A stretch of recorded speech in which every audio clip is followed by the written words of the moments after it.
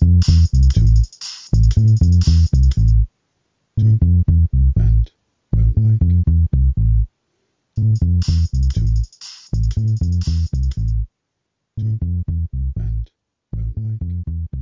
I am joined today very pleasantly by an absolute surprise to me because Anna, we don't know each other, do we? No, we do not. No. Okay. So we came into contact purely randomly through a WhatsApp group, which is essentially about political analysis. And you are actually a sort of a meritable member of this group. I'm simply a completely unknown inductee. But do you want to talk a little bit about the group that we met in? Yes, of course. So all of this happened sort of randomly for me too. About 2 years ago, I just finished my bachelor's degree in international relations, and Dr. Dajvidi was my teacher in my second year. And we sort of got to speaking and found out that we have a lot of similar interests, and it was very interesting. The political conversation, the personal ones too. And yeah, he invited me to be part of this amazing research forum where, it's absolutely filled with his former students and friends and colleagues all across the world, all sort of politically interested and, most of them also with credible credentials to go with it. So yeah, I think that's sort of the group. It's filled with PhDs and, other intellectual merits. So yeah, I think that's how we met. Yeah, absolutely crazy. So it is, as you say, full of very sort of internationally based in elements. People from the Middle East, but also as far flung as the USA. Are there any? There is somebody, isn't there, from Japan, unless I'm mistaken? Yes, I think there's people from Japan. There's people who they're basically from all over the world, wherever they happen to be living. People Mm. that are experts in Cuban studies, Cuban American studies. We had a lecture on it, I think, a year ago. We have people who come from completely different backgrounds, who have run massive businesses and sort of come from this other side rather than pure politics, who have, now at age, I don't know, 65, decided to do a master's in politics or Mm. philosophy. It's quite a very interesting group of people. Absolutely, yeah, brilliant. And there you are as well, a keen political observer. Um, but there's obviously always more, isn't there, to individual stories. And when we sort of made contact, which essentially via LinkedIn, you then put up one of your most recent blog posts. So I had the opportunity of going in there and having a bit of a read, and all of a sudden the world that is and the journey that was or has been Anna's journey began to sort of blossom in my mind. And when I look at, I had another look this earlier today at one of the blogs that you had written, and this wonderful line, which I'll probably put up as perhaps the title of this one, is that you love telling stories. Yes. Yeah. Would you like to well, tell us a story, or just tell us where this comes from and so on? Yeah, so it's this whole experience of me starting to write has been very unexpected for me too. Um, I finished my dissertation. I'm a big procrastinator, so I sort of wrote it in about a week. Also under the help of Dr. Tajvidi. He's a big sort of person in my life, academically and personally. And as soon as I submitted it, I sort of felt this creative rush, and I was like, you know what, I should write a blog. And I typed in, blog, whatever, and it comes up. They already have a blog page. And it turns out, 6 months earlier, when I was feeling down, I had created this blog that I intended to write, use it as a diary and not really publish. And that first post never got really published, and I opened it up, read through it, thought, well, this is very depressing and sad, so I started changing it line by line, and I ended up writing the first ever post, which is a reflection on a cycle. And yeah, within an hour I published it, and that was it. Sort of, I realized through my dissertation, which I wrote on my sort of personal cultural history and family history about Latvia, Russia, Germany, I just realized that I had written my own story in a dissertation form, and now it was time to tell the rest of it, sort of. And yeah, so I tell stories. I've always have, and now I'm hoping to do it, more professionally. No, I tell you, I'm looking forward to it because you have such a sincerity in the way that you communicate. I mean, I can't put myself down as any kind of opinion giver, as in not, at least not an opinion that people should necessarily follow. But with you, I think it's very, very clear. Your sincerity comes through straight away. And along with that is a certain degree of depth. But I have a feeling you don't have to work at that because you're just really open, aren't you? Yeah, I that's sort of the blessing and also the curse is an incredibly open about anything. I've always sort of tried to be this way, but especially the last 2-3 years, I'd say, I just realized that life is too short to not be honest, especially to yourself. And I think I've talked a lot with my friends recently about art, and we've listened to a lot of music and sort of so many creative things that people have produced, and we realize that what makes them great is that people do not shy away to tell their story, to be honest, to even if it shocks you, if it hurts you hearing it, that's all right. This is exactly what sort of is supposed to happen if you talk about pain or suffering. So yeah, it's to me, I can't imagine living any other way, I think. So sort of I've always been very open, very emotional person. So yeah, I take everything in very intensely. Okay, yeah, I mean that does come through, but I'm also hoping to tap into that raw emotion, but I don't think I'll have to work too hard for it, which is brilliant. Yeah. Yeah, I mean, can you also tell me a bit about your sort of story? So you suggested, okay, Latvian, Russian, German. Now, obviously, you're in the UK as well. That's a lot of sort of cultural diversity right there, isn't it? Yes. I have loads of friends who are much more culturally diverse than I am because I just cover a bit of Europe. But I have to say it's been quite interesting to discover it bit by bit myself as well. I can, sort of shortly tell my story. I was born in Latvia. I grew up in this tiny, tiny town of, I think, 7,000 people living there, not far from the Russian border. Um, I grew up quite a happy child. Everything was sort of all right. And then life happened, and economy completely collapsed, and my mother and my father, they decided to move to Germany because my mom's father is German, and they had been living in Hanover for the last 25-30 years. And so, we moved to Germany. Neither of us spoke a word of German. We had no idea what we were really doing, but we sort of hoped, we have some family there. It's going to work out either way. And you know what? It did. It was incredibly hard. There's so many stories of for all of us that were painful, and I think that part of my life is why I'm so empathetic as well, especially to people that are immigrants or people coming from different life stories, because I understand how tough it can be. And I'm white. I have blonde hair, blue eyes.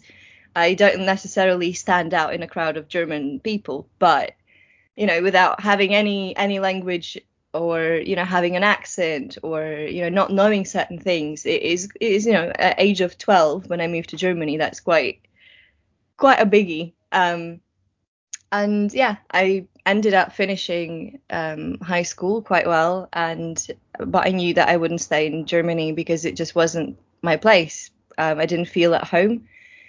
And, I was dating someone who was studying in London, and I looked at universities in London, found international relations, and left.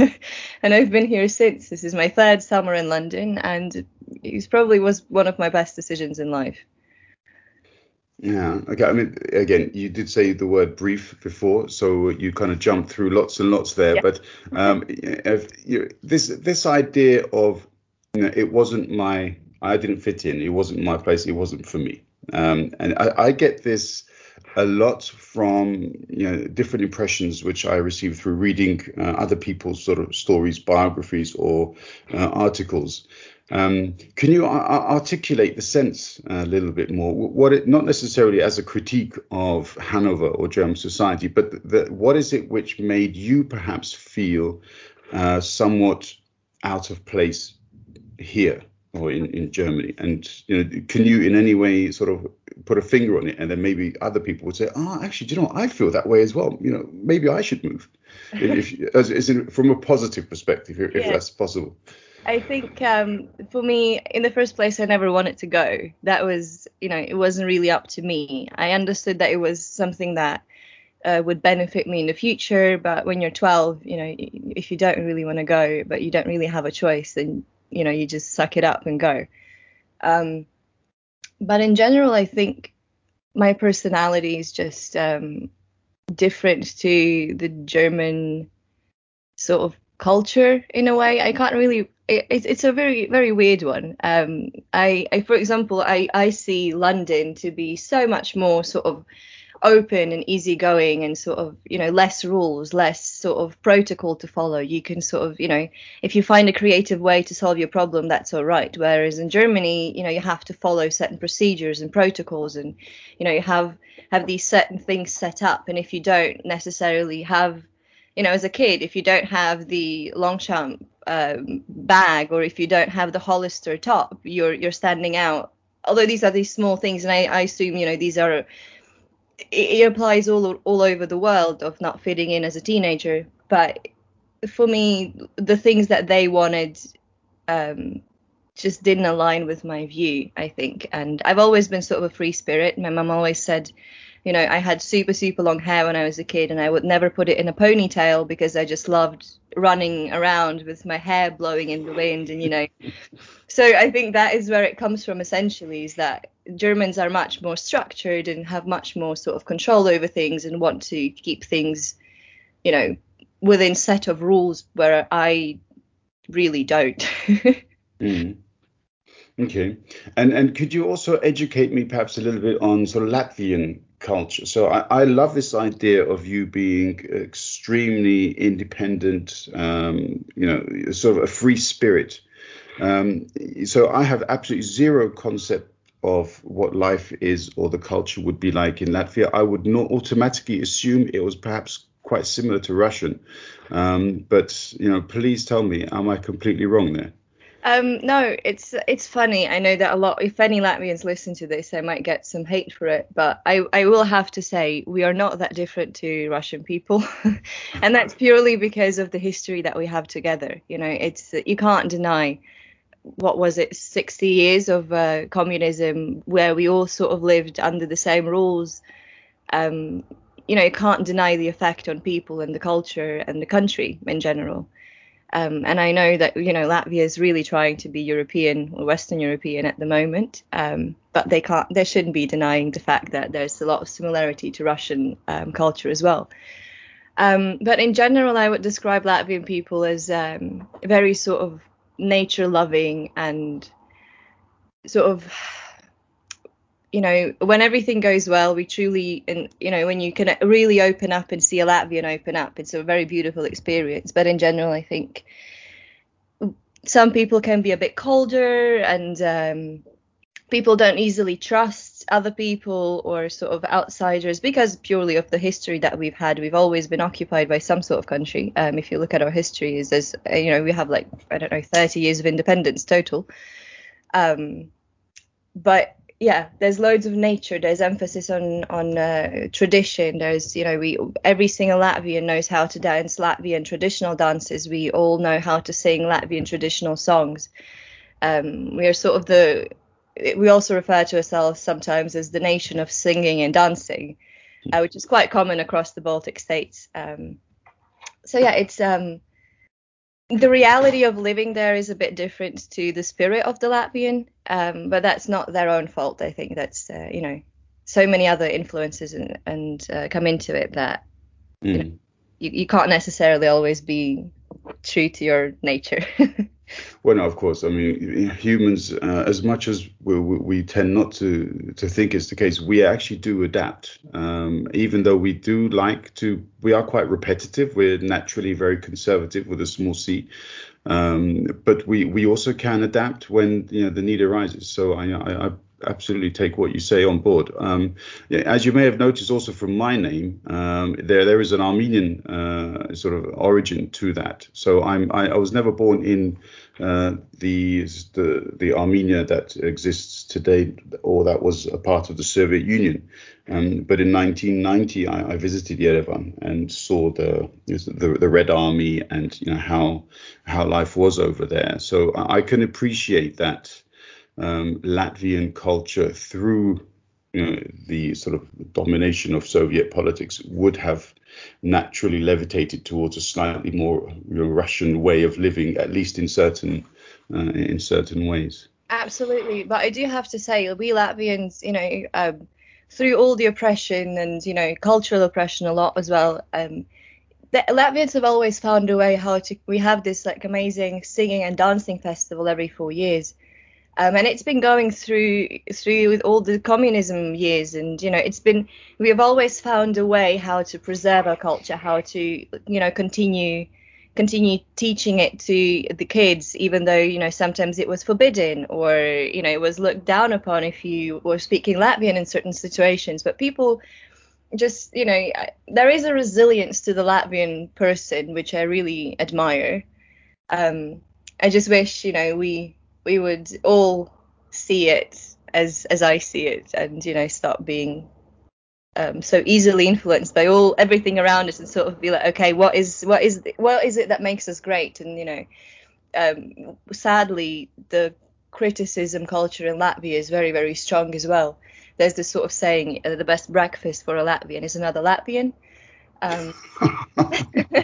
Which sometimes I have to say is true, but I don't think that that's the ultimate spirit of us as a nation. So Yeah, I think it is. I mean, it is fascinating because we can have, at least in some ways, a partly sort of cultural exchange. Because I feel the Armenian culture is also managed to maintain a certain level of independence throughout the Soviet time, even though the Armenian language was adapted in the 1920s to become a bit more to develop similarities with the Russian language. But I mean, I don't know if you had that sort of cultural variation to that extent in Latvia too. Are you aware? As far as I'm aware, obviously Russian became one of the state languages, and most of the sort of official documents and all of those issues and situations were solved and people spoke Russian. But as I think Latvia really slipped through very well, because we were always considered sort of one of the most influential countries, I think, in Soviet times, because we had the access to the Baltic Sea, and we had loads of trade, and if you wanted to have a really nice coat, you might go to Latvia to get it. And we were sort of, compared to a lot of other states, we were quite fortunate, and there was loads of always, even back in centuries ago, the Russian people would come and sort of buy massive lands, and same with aristocrats from Germany. And Latvia has always been seen as this sort of slightly above place where foreigners would like to come and enjoy it, which obviously benefited the Latvian people a lot as well, because we didn't suffer as much in certain aspects. But on the other hand, we had the deportations. Hundreds of thousands of people were deported in a few nights to Siberia. We also partook in the Holocaust, sadly, which is something that the Latvians usually tend to skip over in history. There's a lot of things that we try to sort of collectively erase from our historical memory as a nation, which I think is it's a bit not that great, but mildly. Yeah, I mean, they're part of, how should we say, a pretty elite club in a certain sense, because the Brits and the Americans, I think, also try to do this. I have done this for many, many years. And other nations don't have that approach necessarily. But I mean, the fact that you're aware of it would suggest to me that not all is lost. Obviously, it still gets through. People are still aware. I think that's mostly to attribute to the fact that I went to Germany, and I had history lessons in Germany for 8 years, which is, at least one semester you spend talking about the Second World War, the Holocaust, the importance of all of these things, and sort of how to spot propaganda. And you in Germany, there's a big emphasis on what went wrong, and how that it's always sort of emphasize that it's our responsibility to make sure that this never happens again, as although we are not responsible for the Holocaust or for the actions that were done to certain people or minorities. And in fact, the fact that it had on so many people's lives is not our fault, but is our responsibility to make sure we do not repeat this again. And I think that's a really beautiful approach to it. Especially as this is exactly why my life is so interesting, to me at least, is in Latvia you kind of completely ignore the Holocaust bit. In Germany you fully embrace it, and then you have Britain, who in their educational system don't discuss British imperialism. They sort of skip over it and maybe mention a few good parts. And these are the differences where I go, okay, well, in this fight Germany is winning. Mm. Yeah, absolutely. I mean, what is also very interesting for me is how, when we're talking about Latvia, you use the pronoun we, and also when talking about the German approach to the Holocaust and responsibility, you also said we, I think also maybe even with British representation. So I mean, you actually really feel Latvian, German, and British, I guess. Yeah, I feel wherever I am, that's what I feel. I think, everybody, we all take a little part of wherever we are with us. And, I don't really like labels too much. I don't like putting myself in just one category. I've never felt comfortable with being, just this one thing or one person. As a kid, I was like, I don't know what I want to be, but I don't just want to be one person. I don't want to be just one career or one title. It doesn't feel right to me. And I think a lot of people feel the same way, but the world that we live in is sort of, you can only be this or that. You can't be everything, which I don't think is true. So yeah, I carry all the identities with me. Yeah, no, that's brilliant. But it does, also exhibit the level of your empathy. So you if you can adopt certain characteristics within a certain community quite quickly, it shows that you allow it to enter you, don't you? You become a part of it quite quickly, and I think that has to be connected to empathy. I believe so, yes. It's also not, it's not always peachy and easy being an empath, sort of connecting to everything and everyone. I mean, I last year, I had this beautiful balcony, and it had like these beautiful rose bushes everywhere. And I connected to them so much because it was sort of locked down, and, I was sitting out in the sun, and I had my little private space, and then obviously it had to be chopped down because otherwise it would grow too much, gardening things. And I was full on crying because my rose bushes were being cut off, although I knew they will be, growing back. So I do connect truly to quite literally everything. So it's can be good. Sometimes it can also be the demise of me or my day. Mm. Okay. Yeah. I mean, you touch on so many important sort of historical events. So you talked about the Holocaust there. I mean, just out of pure curiosity, because whenever I go for a walk through Berlin, which is where I am, we have these, sort of square brass plaques on the floor where a family or an individual had been deported from a home.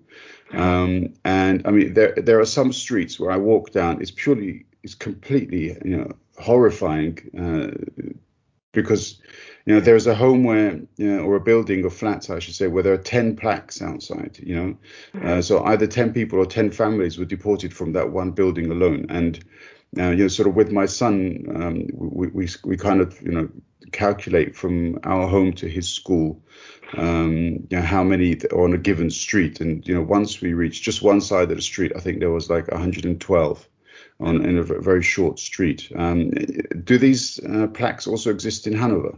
Yes, I think they're referring, or they call them Stolpersteine.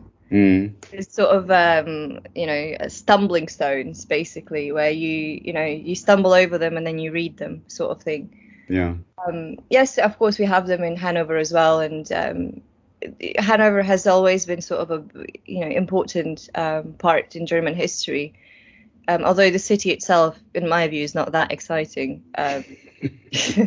The Queen of England, she comes from a Hanover bloodline and from the royal houses back in the day. And, all of these sort of little things always have been influential. But, you probably know, the fact why Germans have these great autobahns is because Hitler had this whole project. He developed these roads so it's easier for him to invade Poland. And Hanover is sort of very much the cross point for loads of these big sort of roads in Europe in general. So, we do have sort of loads of people coming in and out, and it's always had some sort of influence. And yeah, absolutely.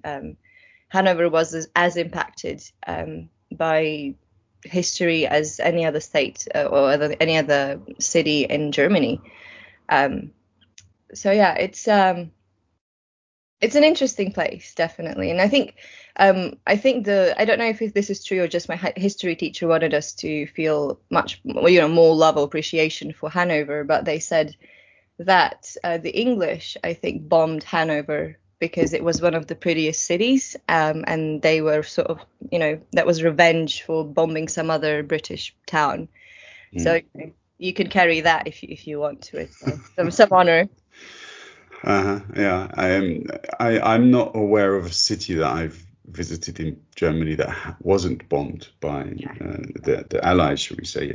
It's very difficult today to go to anywhere in any sort of major urban environment in Germany, and think it was completely destroyed in the Second World War, and there are so many that were absolutely destroyed. Yeah, Hanover was pretty hard. Like, I think it was one of the worst ones, according to Hanover residents, obviously. So if it's true, I can't verify that.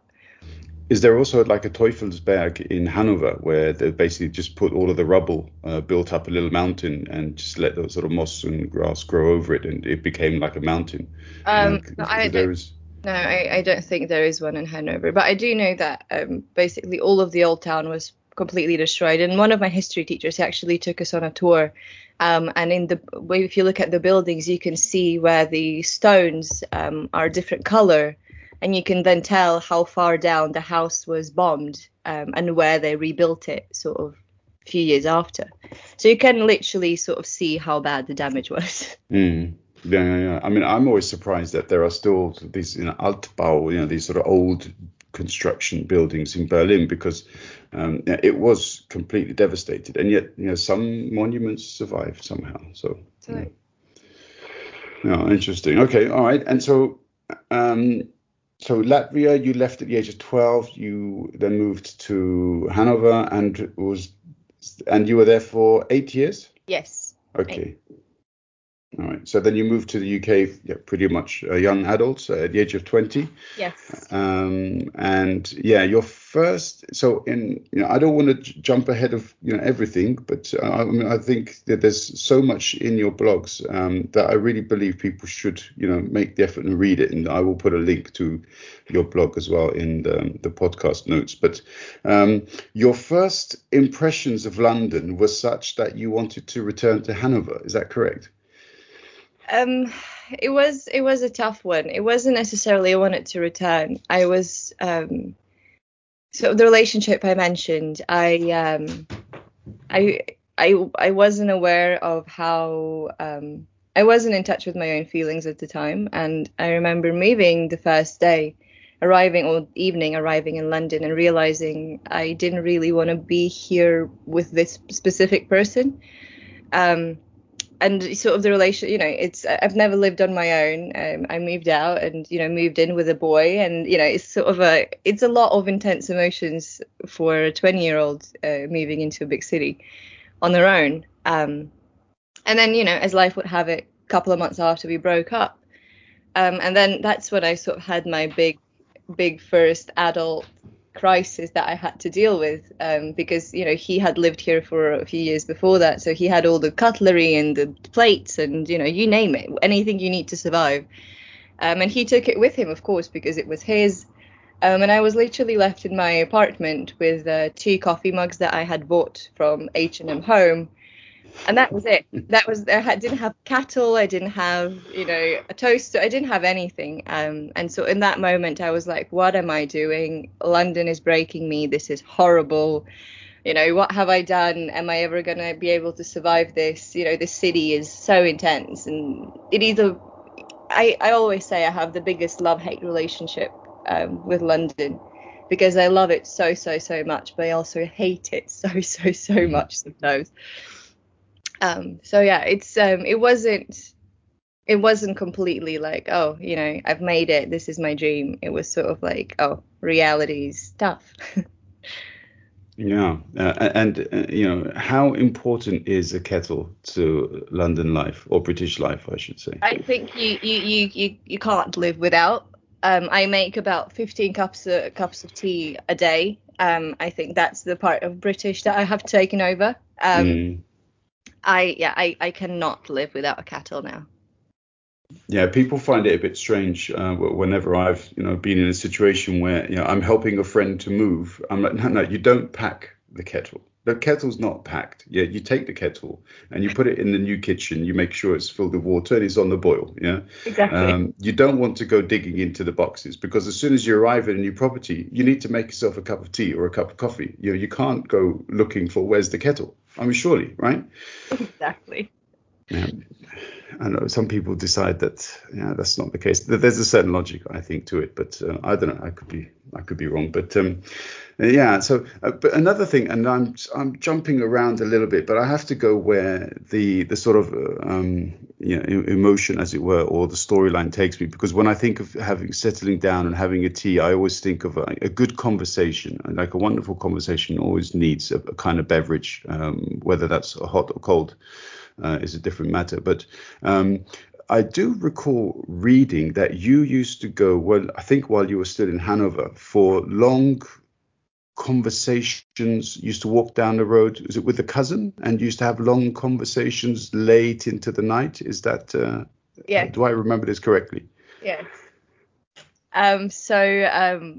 My cousin is basically, to me, my cousin is like my sister. Growing up, we were quite close, and then sort of, as we were both teenagers, and we sort of grew apart. But then she moved to Hanover, and actually she married a guy who she met in Hanover. They live in Thailand now. She just had her second child.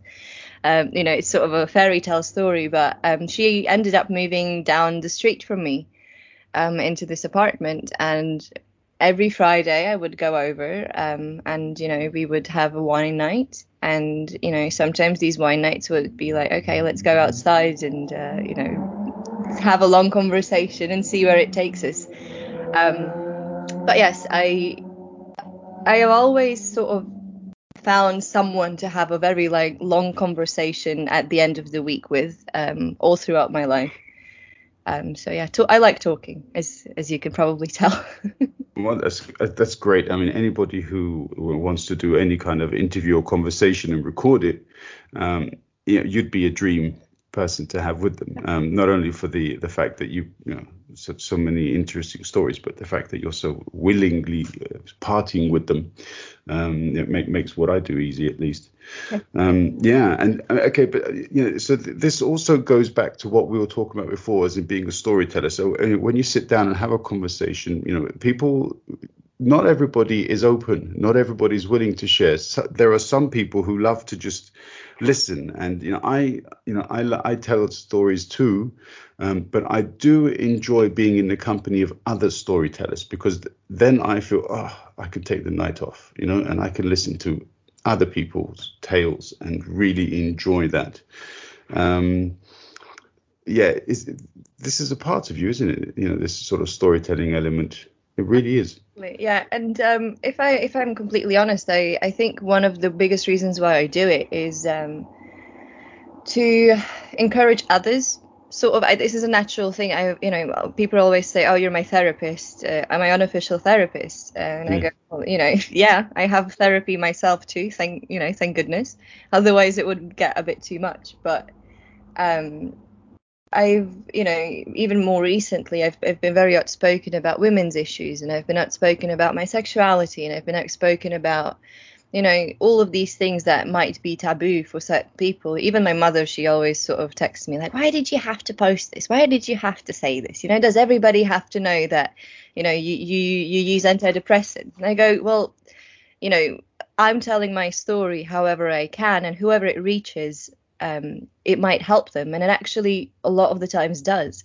So many people reach out to me and say, hey, I'm also struggling, or we then start having a conversation about their issues by me being vulnerable, by me opening up and saying, hey, this is part of the human experience. This is nothing to hide. This is nothing to be scared of. If we all just sort of stop hating each other and stop projecting all of these things towards each other, the world would be just so much more peaceful and easier to navigate. So yeah, I think part of my storytelling is to encourage others to share as well.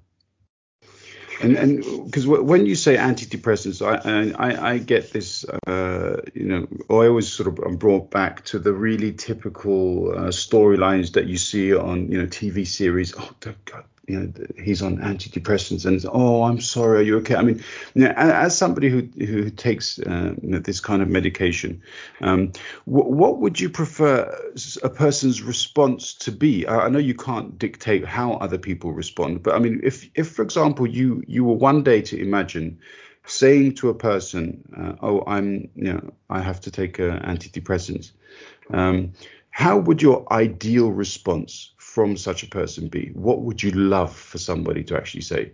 Good for you, I think. Okay. That's sort of because I personally do not believe that medication is the answer for everything. I have been in therapy since I was 18. I've been working on myself quite a lot. I read loads of books. Irvin Yalom is like the god for me. That's my Bible. His books, especially Love's Executioner, I definitely suggest for anyone who's interested in psychology and sort of great storytelling. It's a collection of 10 short stories from his own practice as a therapist. Sometimes your brain chemistry, you can't control it, and I can't control mine, and my brain chemistry doesn't let me live my life to the fullest.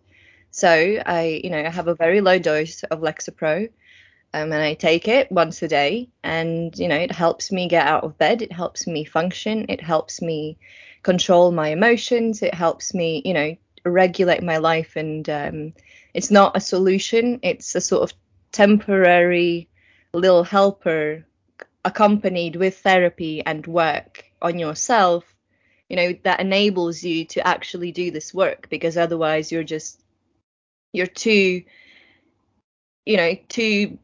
absorbed into this, whatever it is, whatever condition you have. And sometimes you do just need a little bit of a medical help to help you get out of the mess and be able to work on it and build your life up and carry it on with you. And I think the stigma around it is absolutely horrible, because end of the day, my uncle committed suicide over a year ago. He was never diagnosed, but at the end he had paranoia, mania. He thought he was being followed. He thought he's going to get killed. He thought that someone's going to come and kill the whole family, and he ended up committing suicide. And the doctor who saw him, the first ever doctor, just gave him sleeping pills, and that was in Latvia. And nobody really speaks about it. Nobody likes to speak about it. I know that if my mum hears this, she's going to be like, why did you mention it? But it is part of reality. It's, it's also made me confront my own mental health much more seriously, because now I have someone in my family that, clearly didn't manage it well. And it's not his fault. It's, growing up in Soviet Latvia, and then he lived in Ireland for most of his life, not really having anyone to talk to, not being in an environment where it's okay to talk about depression or whatever it is. It just got worse to the point where he couldn't take it. And if me saying these few lines and spending, 10 minutes a day talking about it can help someone actually reach out and get help and save their lives and improve their quality of life, like, to me, that's a no-brainer. Yeah, absolutely, and still we should also recognize the courage you have of speaking about it, because it is still a taboo, isn't it? I mean, mentioning antidepressants, depression in itself, going to psychologists, suicide, these are things which people sort of tend to hush up and whisper about, because they don't want sort of communities, groups to be aware of them. So there is a very clear sort of courageousness about the way that you just you open the front door and you say, this is the way it is, and it's nice to hear. I saw a video recently that said, why are you so stressed about it? It's not like you're going to make it out alive anyway. And it's sort of it's sort of, I never knew that this is exactly sort of how I approach so many things. To me, it's like, well, if you want to, hate on me for being open about this, well, go ahead. It doesn't really bother me. It's, if it helps people, it helps people. It doesn't really sort of doesn't have an effect on me. And I don't see myself as, some sort of incredible holy figure doing this. As I said, this is just my nature. I've always been very open about things that are happening to me and things that I experience. So, yeah. Yeah, and sorry to hear about your uncle's passing. I mean, this is also what you say. There is a similar thing with the Armenians have a saying about when people don't want to spend money. They say, why? You're not going to take it with you when you die, are you? Exactly. And we can sort of superimpose that principle over life in general, as you say, quite clearly. Live it, because time does run out at some point. Absolutely. And I have been confronting myself with the horrible realization of we're all going to die one day.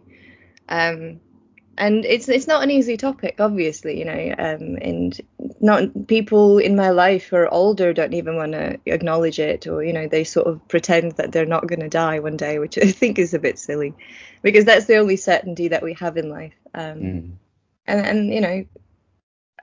it's a tough one. It's a tough one. There's a reason why the philosophers have been arguing about it for so long. Yeah, and they will continue to do so, and then perhaps pass away in the process. But yeah, that's a different matter. You also mentioned in your talk before about your interest in speaking out about sort of gender equality, if I'm not mistaken. This is also a big topic for me as well, because I feel men have to support the other genders to allow them to reach this level of equality, because only then can society be truly liberated. And I also extend that thought to other forms of discrimination, which we've also seen this week, emphasized in the media because of Rashford, Sancho, and Xhaka. I mean, how do you see, because you've got this insight into 3 different cultures, or maybe even 4 if we include Russia. How do you see the sort of differences in how women are treated across these cultures? It's a tough one. Funnily enough, I'd say Latvia is sort of one of the best and the worst at the same time. It's a very weird one, but if you look, for example, we like to compare statistics, and the easiest way to do it is you look at how many women are in powerful positions, how many women, work full time, and all of these different kind of categories that you can look at. And I have to say, the Soviet Union has always been sort of an example for the West, I would say, because in the Soviet times there wasn't really you do this and I do that. It was sort of everybody works, everybody sort of takes part in the society to a certain extent. But then on the other hand, there's the typical sort of, well, the woman still is the one to cook, to clean, to raise the children, to, it's sort of both. And I still, we had a Latvian president, Vaida Vīķa Freiberga, who's a massive sort of, she's a massive idol for me.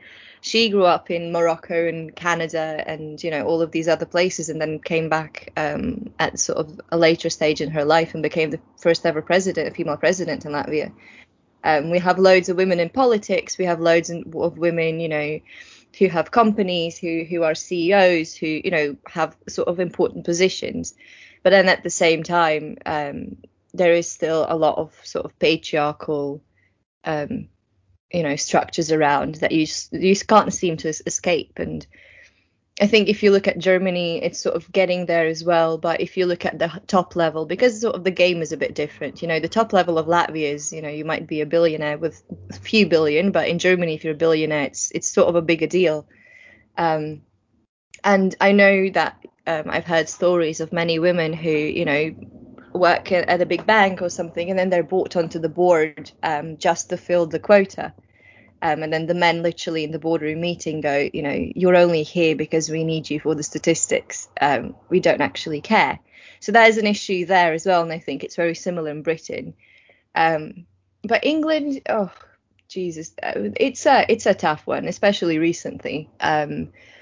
With the football game, obviously, that happened on Sunday. I was out watching and rooting for England. I thought, I don't really care for football that much, but I was sort of saying, if I'm here, then I'm gonna fully embrace it and screamed England as passionately as everybody else.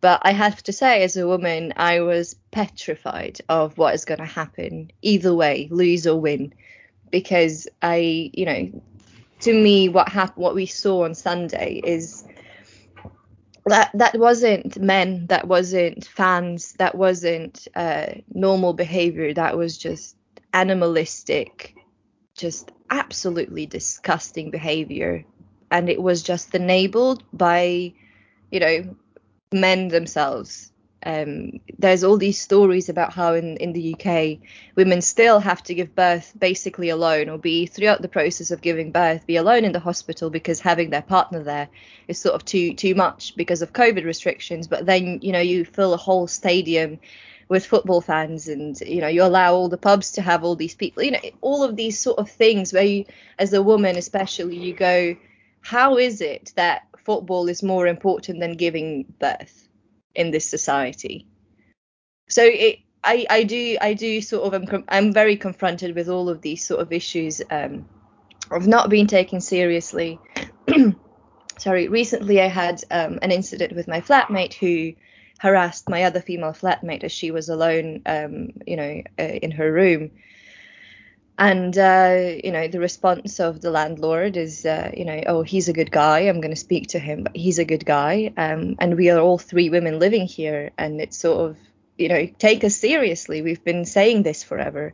Same with Sarah Everard, a couple of months ago in London, a woman who was kidnapped and murdered by a police officer. Right. So there are all these issues arising, and these are just, a few examples among many. And as you said, we need men to also participate in this, because we've been saying it for hundreds of years, that we've been mistreated, that there's so many issues, but somehow it doesn't seem that anyone hears it. And as soon as a man sort of says it, it's heard. So although I do not like the approach of a man saving, the women in this sort of situation, it is necessary. We do need men to speak up. I have a few friends who actually sat down their best friends and had a conversation about everything that is going on and said, your behavior is not okay, and I'm going to be calling you out on it.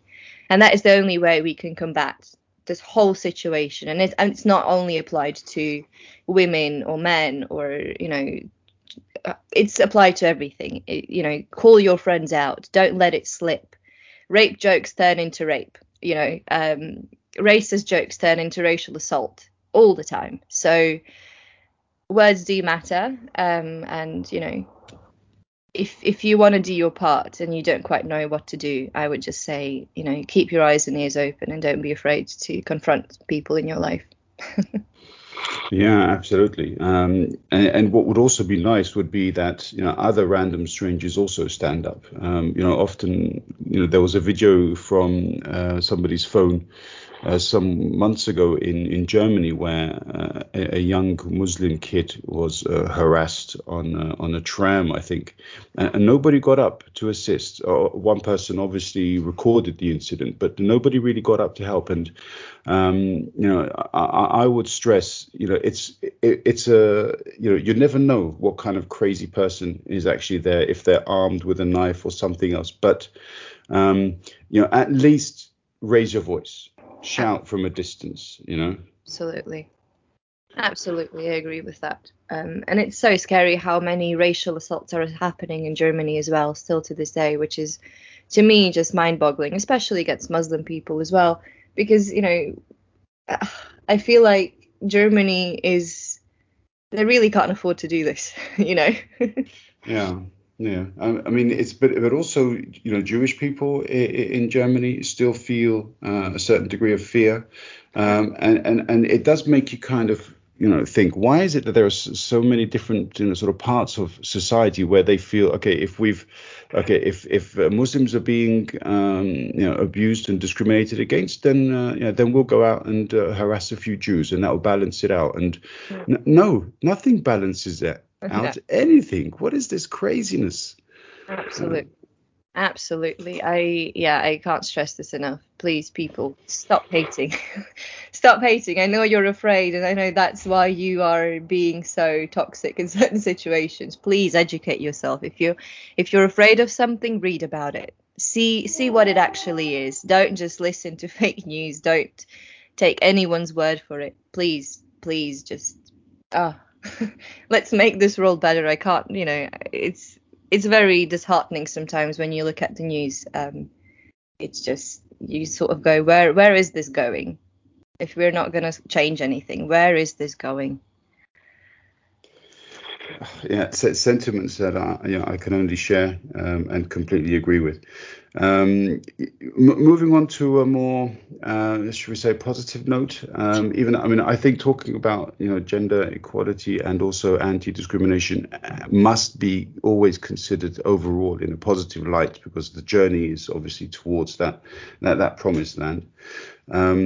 But you have, artistic elements as well, which I'd love to touch upon, because it's not limited to writing, is it? So you've done modeling, but generally speaking, you are a bit of you like the arts. I love the arts. Yes, I'm a massive fan of music.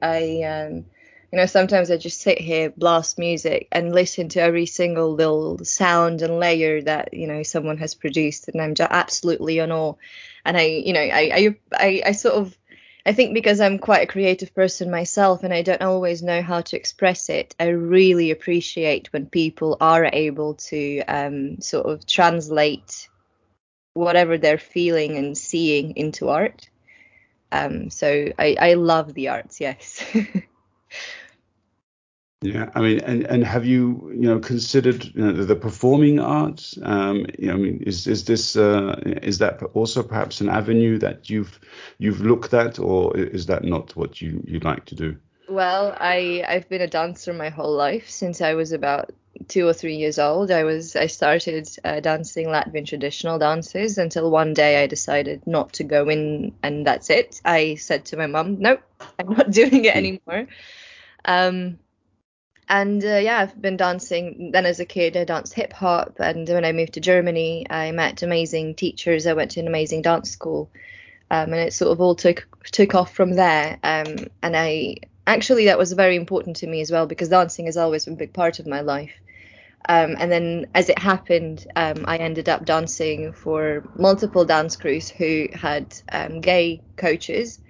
And as someone from Latvia, where, before I had seen a person of color just once before in my life, really in Latvia, to, going to Germany that is super diverse, but also sort of being introduced from this super young age to different sexualities and expressions and, just different people from different walks of life. It really shaped my understanding and sort of the way I look at people, I think. So yeah, I danced my whole life. Sadly, not that much in London. Dance studio prices are quite high. But yeah, it's still sort of a big part of my life. I do dance around a lot in my underwear sometimes. So. Okay, fair enough. I would never do that, even when I'm completely alone. But okay, good to know. This thing, you're either the naked neighbor or you have a naked neighbor. And I am the naked neighbor. I have to admit, I am the naked neighbor. Yeah, all of your neighbors suddenly, bringing up, opening up their curtains and hoping for a view. I have a podcast as well with a lady called Tanya, and she is also crazy about dancing. She's into bachata. Are you familiar with this kind of dance? Yes, I am familiar. I've never actually fully embraced it, sadly. But I remember I went to Colombia just after I graduated school, and went to a few clubs, and it was definitely very, very fun. It was definitely very fun. Yeah. So yeah, I mean, dancing is definitely something you need to have a passion for. It also feel good doing it, right? Absolutely. Yeah. So if you're somebody like me who doesn't feel good doing it, then have a beer. Yeah. But if you if you do feel it, you feel that rhythm, you feel the mood take you, then I can only imagine dancing must be heavenly.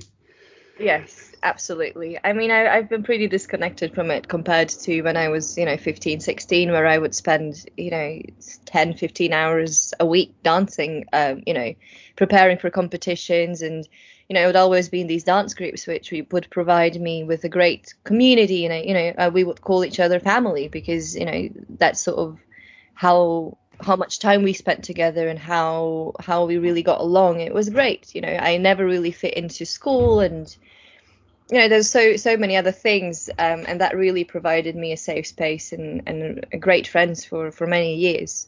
Sadly, now we've sort of all parted our ways, but that's just the natural sort of progression of things. So no hard feelings there. Yeah, but it always opens the door to finding new groups, isn't it? So it's never a closed door, and you're still very young, if I'm not mistaken. So yeah, there's a lot of dancing left in your legs, I think. I truly hope so. Yes. Yeah, absolutely. I mean, and also, a bit more of, sort of crossover with topics as well with Tanya, because she's sort of created a group for women, and other genders are welcome, she says, quite openly, to talk about sensuality and sexuality too. So that's something that you obviously brought up in your dance group. It's important, isn't it, to experience, these other, people, the way that they live their lives from a younger age, because then when you grow up, it's not strange. It is much easier to embrace when you're used to it, isn't it? Absolutely. And I think there was, bringing it back to politics a little bit, but to make this point, I remember when I was in school, there was sort of, elections going on, and the party AfD, which is obviously very sort of phobic in every single sense of the word.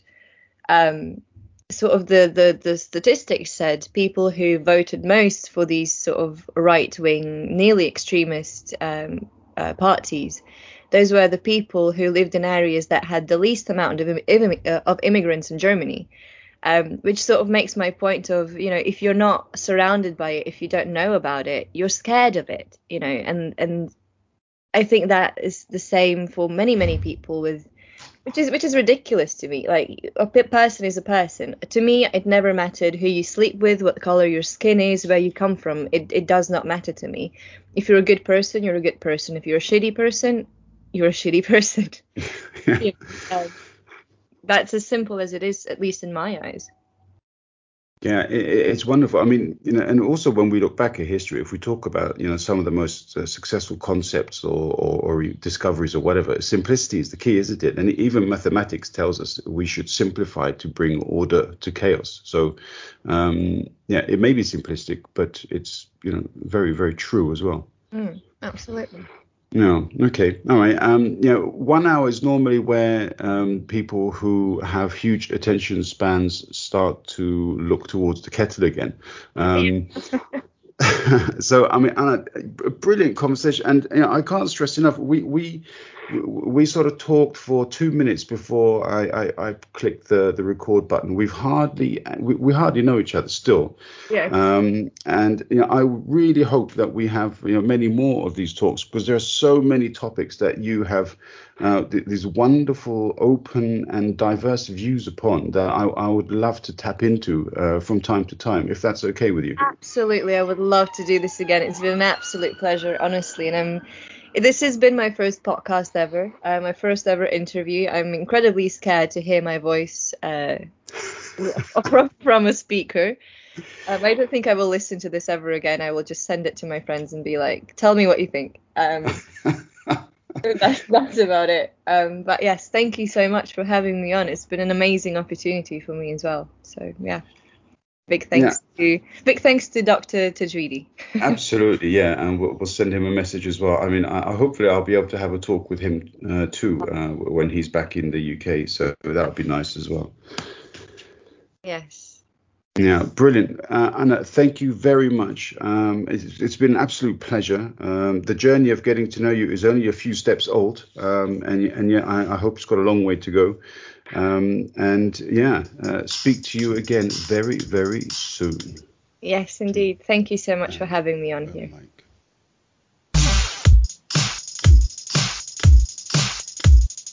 Two and a mic.